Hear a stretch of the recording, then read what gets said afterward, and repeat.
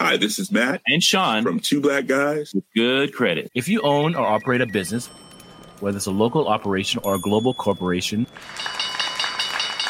partnering with Bank of America could be your smartest move. By teaming with Bank of America, you'll enjoy exclusive digital tools, award-winning insights, and business solutions so powerful you'll make every move matter. Position your business to capitalize on opportunity in a moment's notice. Visit bankofamerica.com/banking for business to learn more. What would you like the power to do? Bank of America, N.A., copyright 2024.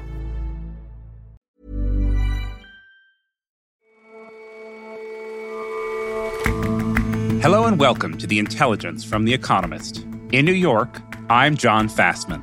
And in London, I'm Jason Palmer. Every weekday, we provide a fresh perspective on the events shaping your world.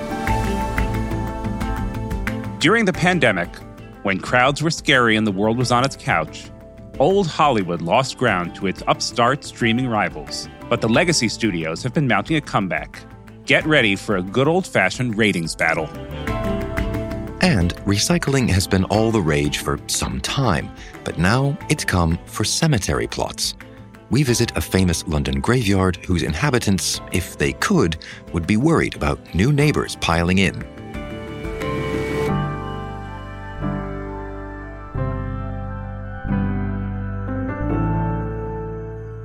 First up, though,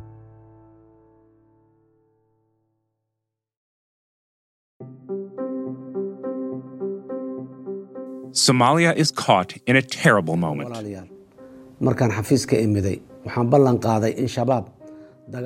Last week, the country's president, Hassan Sheikh Mohammed, spoke after a deadly terror attack at a hotel in Mogadishu, the country's capital, killed at least 20 people.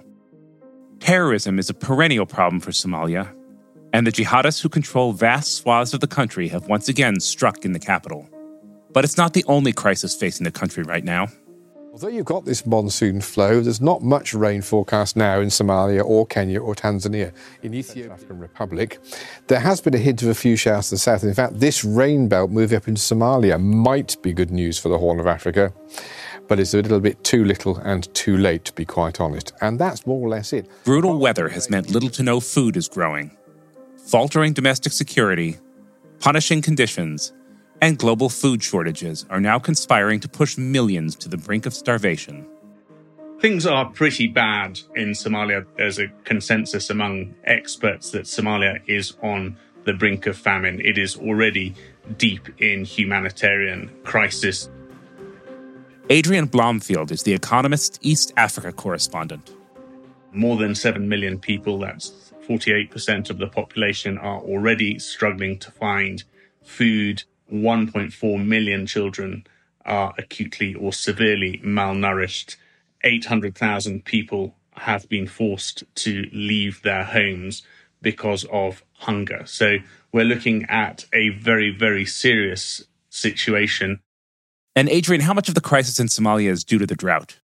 Drought lies essentially at the heart of this crisis. It's not the only cause of the crisis. There are others to it, but we are seeing what is clearly the most extensive drought in 40 years, and this is why people are so worried. In 2011, Somalia experienced the worst famine of the 21st century globally. That led to 250,000 deaths, and again, that was partly caused by drought. You had 3 failed rains in a row.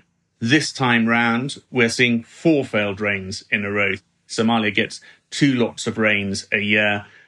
And what is even more worrying is that the Dare rains, which are due to fall between October and December, the forecast for those is looking pretty grim as well. And these droughts are another issue that can at least be associated with climate change, right? Well, I think experts are a little bit cautious about saying that, but that is certainly the feeling. Somalia is drought prone, and it has tended throughout history to suffer bad droughts once every 5 years. But what we're seeing now is more severe and more extensive droughts. And that is something that is causing concern for people like Christoph Hodder, who is the UN's climate advisor in Somalia. He says that this is the most extensive drought in 40 years. and that things are likely to continue in this vein. Now what we're seeing is that, in the last 15 years, at least, we had the 2011 one, we had the 2017 one, we've got the 2022 one, and we can also see that the number of flooding, so last year we had quite considerable floods, and so we can see that cycle of disasters and the frequency of disasters happening. So droughts alone don't cause famines, but when you have droughts becoming more extensive and becoming longer, which is what we're seeing at the moment, then that makes the situation worse and exacerbates the issues that already are confronting Somalia. What do you mean by that? What issues are they?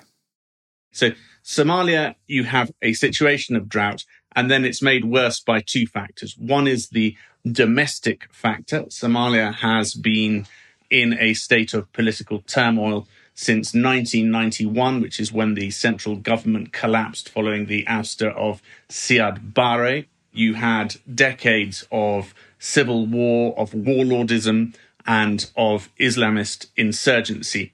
We still have a situation of weak government and weak governance, and that has a knock-on effect on the economy. So Somalia produces much less of its own food than it used to. And the cause of that is because of a lack of investment in agriculture. And what that has meant is that Somalia is increasingly dependent on imports. Somalia now imports really 80% of its cereals, including most of its staples such as rice, pasta, and cooking oil. So that means that Somalia has been left extremely vulnerable to global price rises. So largely this is down to a really unfortunate interaction then between climatic conditions and bad domestic governance. Yes, essentially those are the two that come together. And what we've seen worsening the situation in the last decade or so is that the government itself, already weak, doesn't control most of the countryside. Instead, it is the jihadist movement Al-Shabaab, which is the richest and most murderous of Al-Qaeda's affiliates, has taken possession of most of the country. And certainly there are people who are dying because they are in Al-Shabaab territory and can't get to aid agencies who are operating in the towns. It's too dangerous for aid agencies to go out into the countryside. One of the places that has been at the heart of many famines is Baidoa, and I was speaking to a doctor there who's been telling me about the conditions that he's been seeing, where he's been treating children whose mothers are bringing them into the hospital from Al-Shabaab territory, and many of them are in an extremely bad way already. For the last 3 months, the number of cases for malnutrition increased. Lots of hospitals and lots of aid agencies saying that they're seeing increases of between 50 and 100% of patients coming in. And that often tends to be because people bring their children into the hospital. Malnutrition is a very common thing, but then he's seen a lot of cases of acute diarrhea and related illnesses. And they're just saying that there is simply no food. The crops have withered, the livestock have died, and they can no longer buy food because there are fewer traders going in. I spoke to one mother who had to make that agonizing decision about when to bring her child to hospital. If she came too early and her child was okay, then that would have wasted the little money that she had. And she nearly brought her child in too late. But after several weeks in hospital, her child is now doing okay. And you mentioned that the influence of Al-Shabaab is making the usual route of international aid much more fraught in this case. One of the big problems in Somalia at the moment is lack of humanitarian access. So the aid agencies cannot get aid to people in Al-Shabaab-held territory. And there are many reasons for that. First of all, there is the danger to aid workers. Al-Shabaab in the past has presented aid workers as legitimate targets. But that is not the only issue. If you get aid into Al-Shabaab-held territories and then that aid falls into the hands not of the people it's meant to help, but of the jihadists who are terrorizing them, that leaves aid agencies potentially criminally vulnerable, or that has been the fear in 2011 under Western counter-terrorism legislation. And it potentially means that donors will be wary about giving money. I think there are a lot of people who are wary about potential newspaper headlines if aid goes towards funding international terrorists. Is there anything that can be done to ease the path to getting international aid where it needs to go? So we've got two problems here. One is that in part because of Ukraine, aid agencies are not getting enough in the way of donor contributions. And people that we have spoken to, aid workers, have said that they're having to make very difficult decisions in terms of people to turn away and who to help in this situation. But it's not just about the cash. It's also about getting access to people. And this is important because the most vulnerable people tend to be those living in al-Shabaab territories. So, I mean, if America and Britain, for example, were to give firm commitments that no aid agency or no aid worker would face criminal charges because food or money falls into the hands of al-Shabaab, that would be a great help. But ultimately, the feeling among most aid workers, most of those people who study Somalia, is that for the moment, the situation is so dire and there's the risk of hundreds of thousands of people dying that some of these more unpleasant things have to be swallowed in the meantime. And what seems to be that some evils have to be committed, essentially, for the greater good. All right, Adrian, thanks very much for your time. Thank you very much. Good to talk.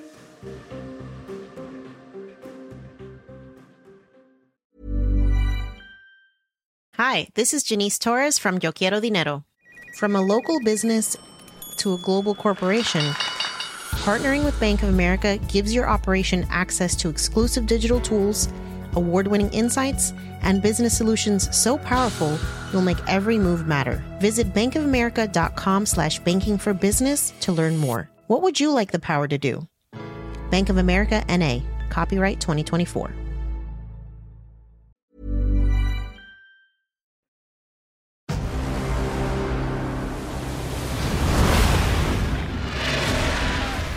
Last week, Warner Bros. Discovery released House of Dragons on their streaming platform. This Game of Thrones spin-off cost more than $150 million to make. It is larger than the throne. But while that may sound like a hefty price tag, it pales in comparison to what has been spent making the Rings of Power. There was a time when the world was so young. There had not yet been a sunrise. This Lord of the Rings prequel from Amazon has sucked up almost $500 million and will come out this Thursday, September 1st. The near-simultaneous releases will make for an epic ratings battle, part of a longer-running war that pits old Hollywood studios against new streaming upstarts. Each side thinks they have an advantage, but lately, the legacy giants have been gaining ground. During the lockdowns of 2020, we saw that all these new streaming companies were incredibly popular with investors. Everybody was stuck at home, all the cinemas were closed, and so streaming films and TV at home was all that anybody could do, and firms like Netflix did incredibly well. But this year there's been a big reassessment, and we've seen Netflix, for example, lose 60% of its share value, and other companies are feeling a lot of schadenfreude about its performance. Tom Wainwright is The Economist's tech and media editor. There was an interesting symbolic victory claimed just a few weeks ago by old Hollywood when Disney announced that it had overtaken Netflix in terms of the total number of streaming subscriptions that it has. It has 221, it says now, which is just slightly more than Netflix has. And of course, what you need to generate those numbers is a splashy, expensive product. Have all those extra eyeballs and subscriptions translated into profits for the companies? Well, no, and so far it's been a ruinously expensive exercise for everybody. People have been throwing money at content and keeping their prices low to try and attract more and more subscribers. But I think that there's been a bit of a reassessment this year, and companies are thinking more about the bottom line than they used to be. Disney has said, for instance, that this year it expects to see peak losses on Disney Plus, which is its main streaming service, and that it expects Disney Plus to become profitable in 2024. Warner Bros. Discovery similarly has changed its tune. It's now said that it's going to target profit making instead of subscriber numbers. Its new chief executive actually said that the target was to make $1 billion in profit by 2025, and as long long as they did that, he said he didn't really care how many subscribers they had. What about traditional media? To what extent is that playing into these companies' concerns, especially the legacy media companies? Well, old school media is having a bit of a mini revival. I mean, obviously, during the pandemic, things like cinemas and theme parks were having a terrible time. They were all closed, but they're back now. And it's not quite as it was. The box office is certainly not going to make as much this year as it did in 2019. And we saw actually just the other day, Cineworld has said that it's considering filing for bankruptcy in the United States. So things aren't back to normal. But you've seen examples like Top Gun Maverick, which came out in May. Paramount held that back during the pandemic because they wanted to give it a cinematic run. And that turned out to be the right choice for them. It's taken something like $1.3 billion so far at the box office. So I think a lot of studios are looking at that and thinking, actually, maybe the theatre is still worth something and we don't necessarily want to release everything on streaming on the same day. In fact, Warner Brothers has done a big U-turn there. They said last year that they would release all their films on HBO Max on the very same day that they came out in theatres. This year, they're going back to exclusive runs in cinemas. And even things like broadcast TV and cable TV, for which the long-term picture is pretty grim, they still look like relative safe havens of stability at a time when the streaming picture is very, very bumpy. And Tom, where do you see this headed? What's the longer-term view?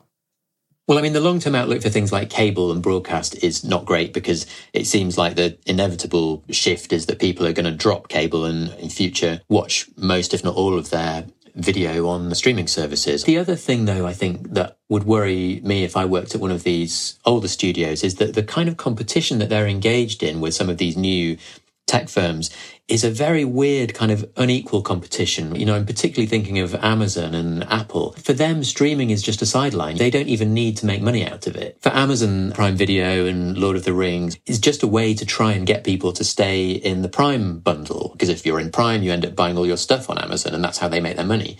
And something similar is true for Apple. They don't really need to make money out of Apple TV Plus.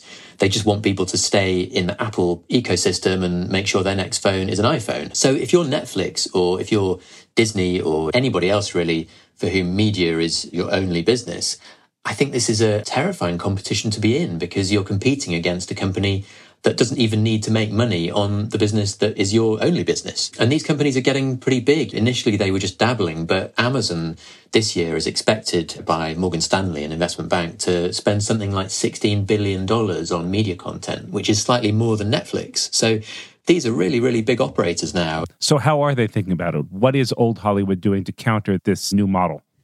Well, you're going to see a lot more in the way of bundling, I think. Warner Brothers Discovery is itself an example of this. These two companies recently merged and their two services, HBO Max and Discovery, are going to become one service. So you're going to get more bundles like that. Disney is doing something similar in the States. And through that, they're trying to offer better value. They've got amazing libraries. It's very hard to rival the Disney back catalogue, and certainly Apple doesn't have anything like that. So I think the studios are using the depth of their library and the ability to offer these bundles as a way of trying to persuade customers that they can offer better value. I think the difficulty there is that when it comes to bundling, some of these new tech firms can offer bundles of their own. And I mean, Amazon Prime is an obvious example of this. You get the video, you get music as well, you get shopping, a whole bunch of different stuff. Apple has a similar bundle called Apple One. And so as we're heading into what looks like a pretty grim economy, I do wonder if kind of mega total media bundles like that are going to appeal to customers who are looking to save money. So the bundling thing will help Hollywood up to a point, but they may find that they're outcompeted on bundling. So as these companies compete with each other with different bundles, what does this all mean for consumers? Well, I think for now it's pretty great for consumers. You've got all this amazing spending going on. Lord of the Rings and Game of Thrones between them are going to cost well over $500 million, and consumers can watch this stuff very cheaply. I think the new focus that we're seeing on making money rather than just growth at any cost is going to mean that some of these deals are a bit less spectacular in future than they have been until now. Disney just announced a fairly steep price increase in Disney Plus. Netflix has been increasing its price now. I think some of these bargains are going to be a bit less bargainsome in future. But I think the presence of these competitors like Amazon and Apple is going to keep prices down and keep content investment up precisely because these companies don't really need to make money out of their streaming services. And so they can continue to offer them at really very, very discounted rates. So I think for consumers, the outlook is pretty good. You're still going to have plenty of choice. And certainly compared with the old cable bundle, it's a real bargain. All right, Tom, thanks so much for joining us today. Thanks, John.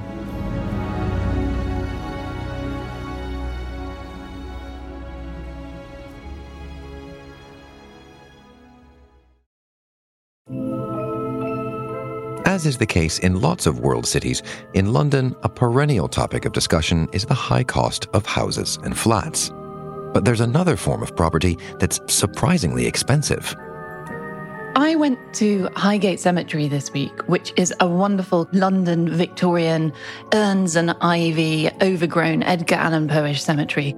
Catherine Nixie is a Britain correspondent for The Economist. And I went there to speak to Ian Dungable, who is the head of the Friends of Highgate Cemetery Trust. So this is the original Mark's grave. And of course there's now a monument marking that. This is a prime spot in the cemetery, and the grave next door could soon be up for grabs. Because the graves are empty or they could be reused without disturbing the burials in the grave, there's a space here, say for a North London socialist who's really interested in being buried in close proximity to the person who inspired them. And would you pay more for a desirable site like this? I think probably in keeping with the historic ethos of Highgate Cemetery, yes, it's about location, location, location. Grave recycling is now a growing trend in London cemeteries. Something really interesting is happening in London cemeteries, slightly ghoulish perhaps, but also fascinating. Plots that have lain untouched for a century or so are starting to be opened up. Fresh inhabitants are starting to be planted, is the word that they use, on top, and a desirable rate is being charged for doing so. To give you an idea, a fresh burial plot in the capital can set you back between £10,000 and £23,000, depending on the postcode. But a heritage grave, as they call these graves that have been recycled, or to put it more bluntly, that already have someone else in them, can be had for thousands of pounds less. So why are London cemeteries choosing to do this now? Highgate is doing it now because this spring an Act of Parliament rich in phrases about human remains was passed, allowing it to reuse its graves. But it's actually quite slow off the mark. Other London graveyards have been doing this for a few years.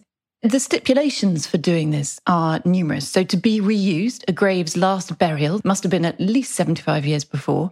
You have to give advanced warning by putting up signs in the cemetery, notices in newspapers, and you also have to, as you would expect, be pretty careful with the previous inhabitants of the graves. And what happens to them is they are either left where they are, or they're interred deeper in the ground, which they call lift and deepen in the jargon, or they're moved elsewhere, which is called lift and shift.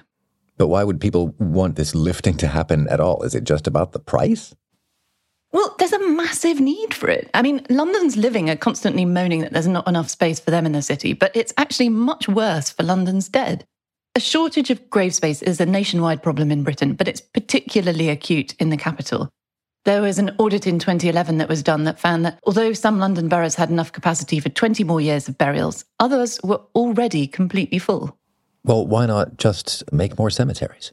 People have tried that. So large suburban cemeteries have been built, and the other obvious solution to this problem is to cremate people, and that's been championed successfully. 78% of Britons now choose this option. But the suburban cemeteries are filling up, and even they aren't perfect because you don't want to have to take 3 buses to go and visit your dear departed. And the problem with cremation is that many have profound objections to cremation. So for now, the adage reuse, reduce and recycle is applying not just for the living. Is this a new idea? Not at all. Grave reuse has a long and grand tradition in London. The city is well known for having been built on bones. It's part metropolis, part necropolis. And certainly few British bodies have rested in as much peace as sentimental grave inscriptions would lead you to think.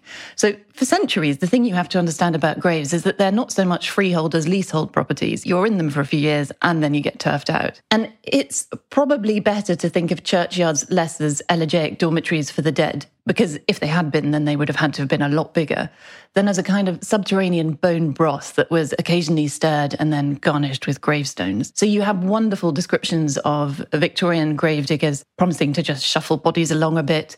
When they put their spades into the ground, they less put them into virgin soil than cut through body parts. And at funerals, soil had to be propped up with boards so that the mourners didn't have their feet on decomposing body parts. I mean, they were fantastically revolting Victorian graveyards in London. So what happened? How did things change? There was a series of crises, notably cholera, that led everyone to think that having body parts openly rotting in the city wasn't a good idea. And there was a change in the law in 1832, and that was designed to prevent cemetery overcrowding. And then that led to the creation of the famous Magnificent 7 private cemeteries that were built further away from the centre of the city and with enough space to put everyone in. But now, because London has just totally run out of space, they are having to go back to these perfectly, meticulously numbered plots and start to open them up again. And as soon as next year, perhaps, some Highgate graves will start to be reused. And they are going to be charged a cheaper rate for doing so. Marx, in his Communist Manifesto, said that the bourgeoisie produces its own grave diggers. So you can imagine that to have them produce not only their own grave diggers, but also their own grave marketers and grave recyclers is enough to have poor old Marx turning in his grave. But I spoke to Mr. Dungavel, and he promised me that graves of historical significance, such as Marx, are not going to be disturbed. Thanks very much for joining us, Catherine. Thank you for having me.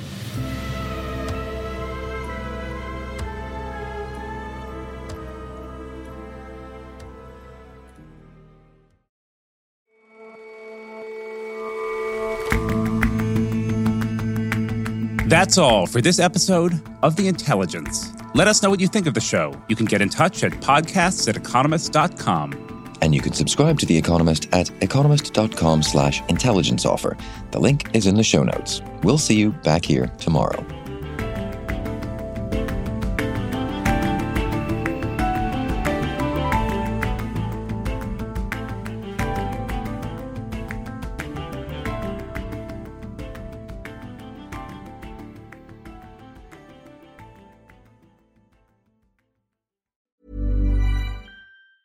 Hi, this is Janice Torres from Yo Quiero Dinero.